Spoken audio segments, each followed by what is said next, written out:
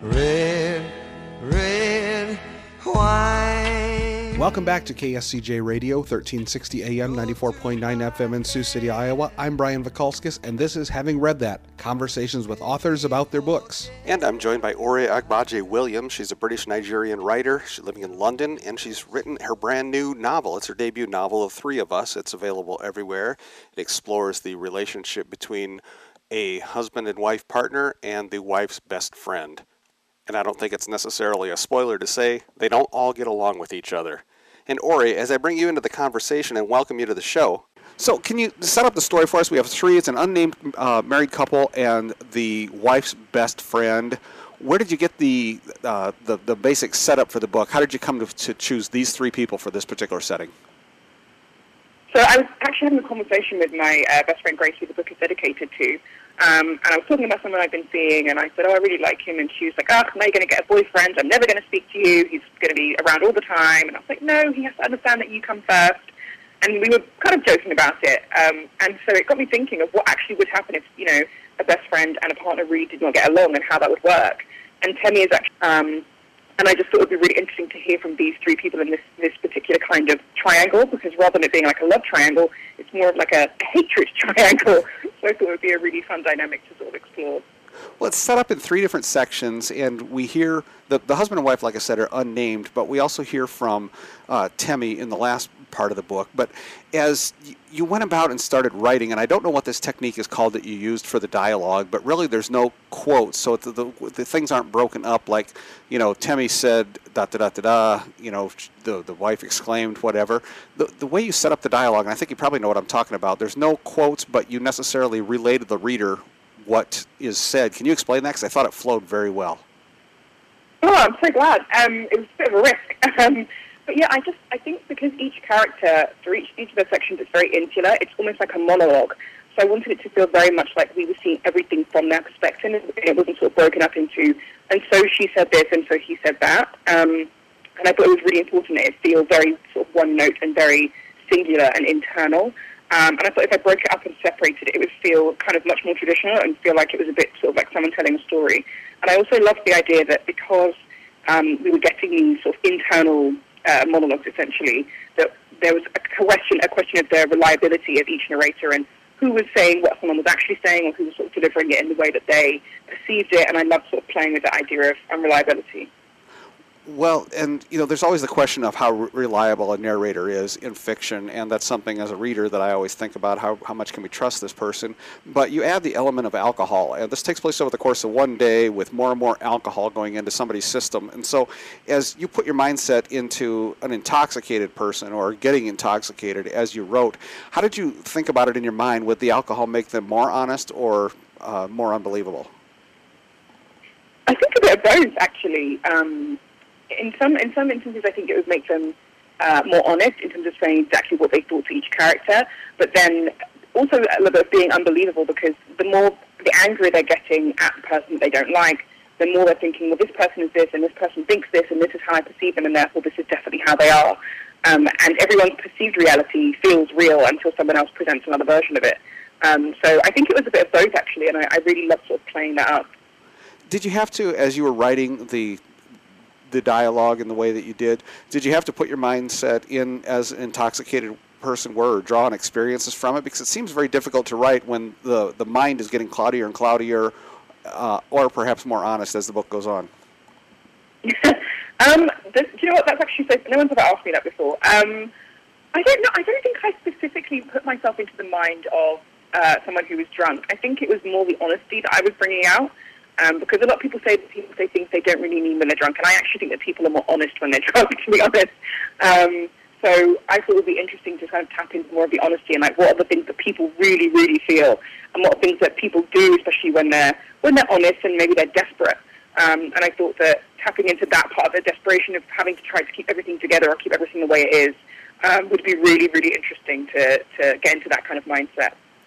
The aspect of each character, they're clearly British Nigerians, as you are, and I thought it was interesting, and I know this isn't really something that you have control over, but the cover of the book in the UK version showed three black persons. The cover on the American version has a spilled wine glass.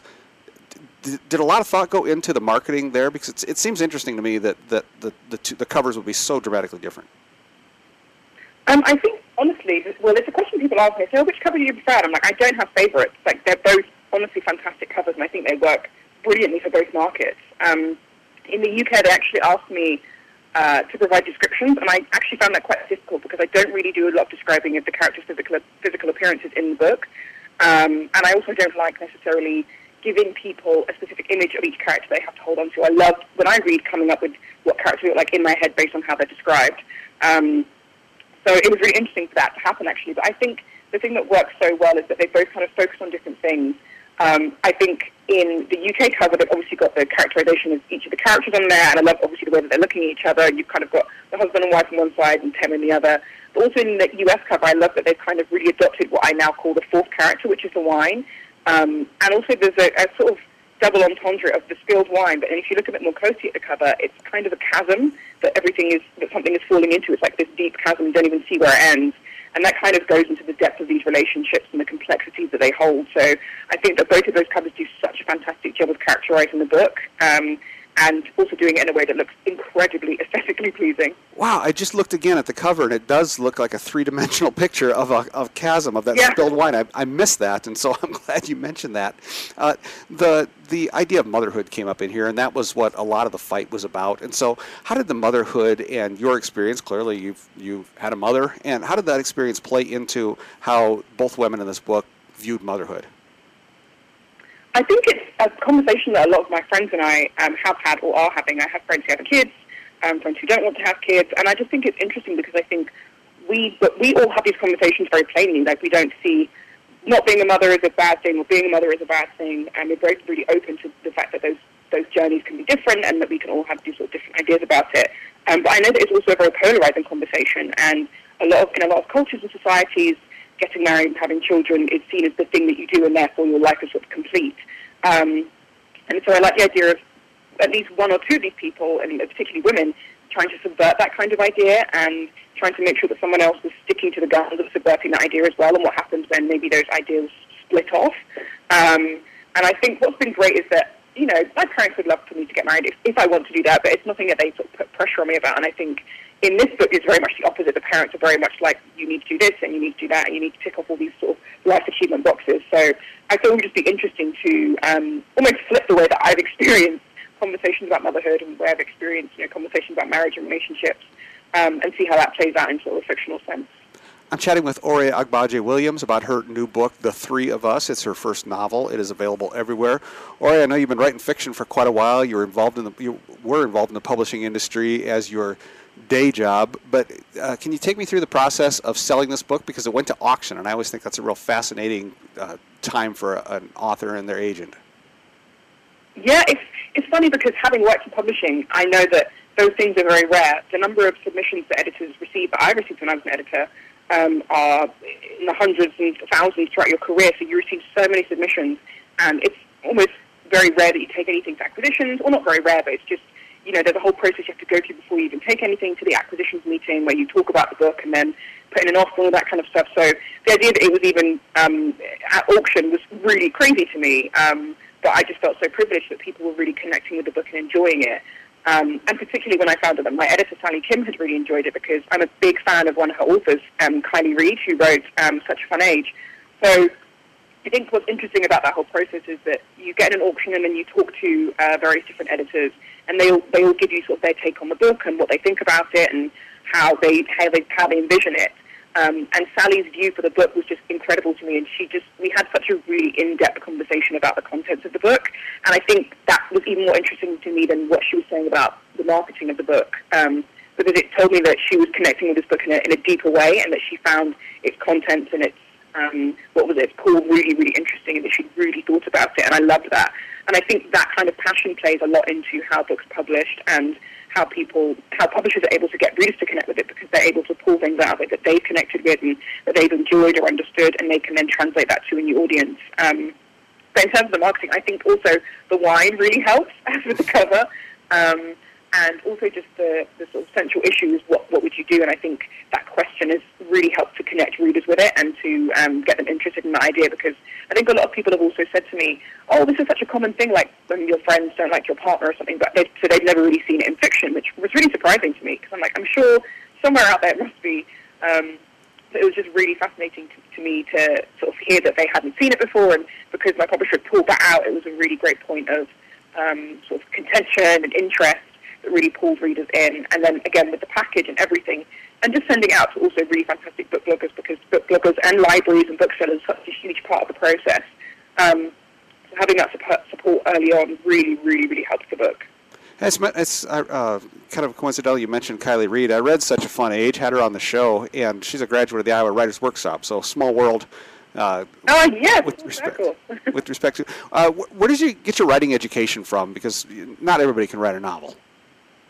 Yeah, well, so at university I did, I think I did 2 creative writing courses actually, or creative writing modules. And I also did a screenwriting module. I didn't do as well at the screenwriting one, but at the creative writing one, I did a lot better, because I think at school I'd also enjoyed sort of creative writing, and I'd also written things here and there, but there's never any sort of way that you know anything's any good. You can enjoy something you've written and then someone else can hate it, which happens all the time anyway, even with published books and things like that. But it's really fascinating when you write something and then you send it to someone who, I guess, works in the industry, and they say, actually, this is really good. So I think, honestly, it was a case of practice makes perfect, and just writing and writing until I found my voice and what it is that I like to write about and how I liked to write, and that's when I was able to enjoy it and say, okay, this is maybe good, and this is maybe something that I would love to publish and to put out there.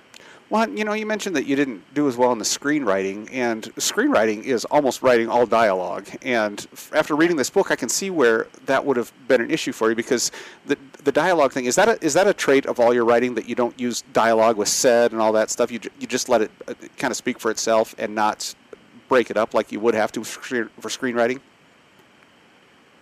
Well, it's interesting, because I think with the second book I'm working on now, I am pulling out the dialogue because there are so many different perspectives and a lot more characters. But I think dialogue is it's really hard, even when just thinking about the concept of it, fictionalizing how you speak naturally without necessarily thinking about it. You're trying to capture what you do without thought by thinking about it. And that's a really hard and difficult thing to do, and there are people who do it so, so well, and I really admire them for it. But I do find dialogue quite tricky. And I think perhaps the monologue aspect of the three of us allowed me to not have to tap into that so much. And I think you're right, there's part of me that doesn't necessarily like hearing he said and she said and they said and that kind of thing, especially because when you're hearing a natural conversation, you don't have the he said and she said, you just have what the person is saying. And I wanted to capture that as much as I could, but without overdoing it or, trying to overwrite the dialogue and how they speak. So, yeah, dialogue is tricky, but I think particularly in this book it works well the way that it is, because it's obviously hearing everybody's voice and hearing from their perspective, so it works well. Well, I just absolutely loved this book. It was such a quick read for me because I was entertained the whole way through. The book is called The Three of Us. It is a brand new novel from Ore Agbaje-Williams. The book's available everywhere. Check it out and add it to your summer reading list. Ore, just a fantastic debut novel here, and I thank you for joining me to talk about it. Thank you so much for having me, Brian. This has been Having Read That on KSCJ Radio. I'm Brian Vakalskis. Check out all of our episodes on our website, kscj.com, and subscribe to our iTunes podcasts. Thanks to music historian Molly Jolly and segment producer John Weisler. We will be back next time.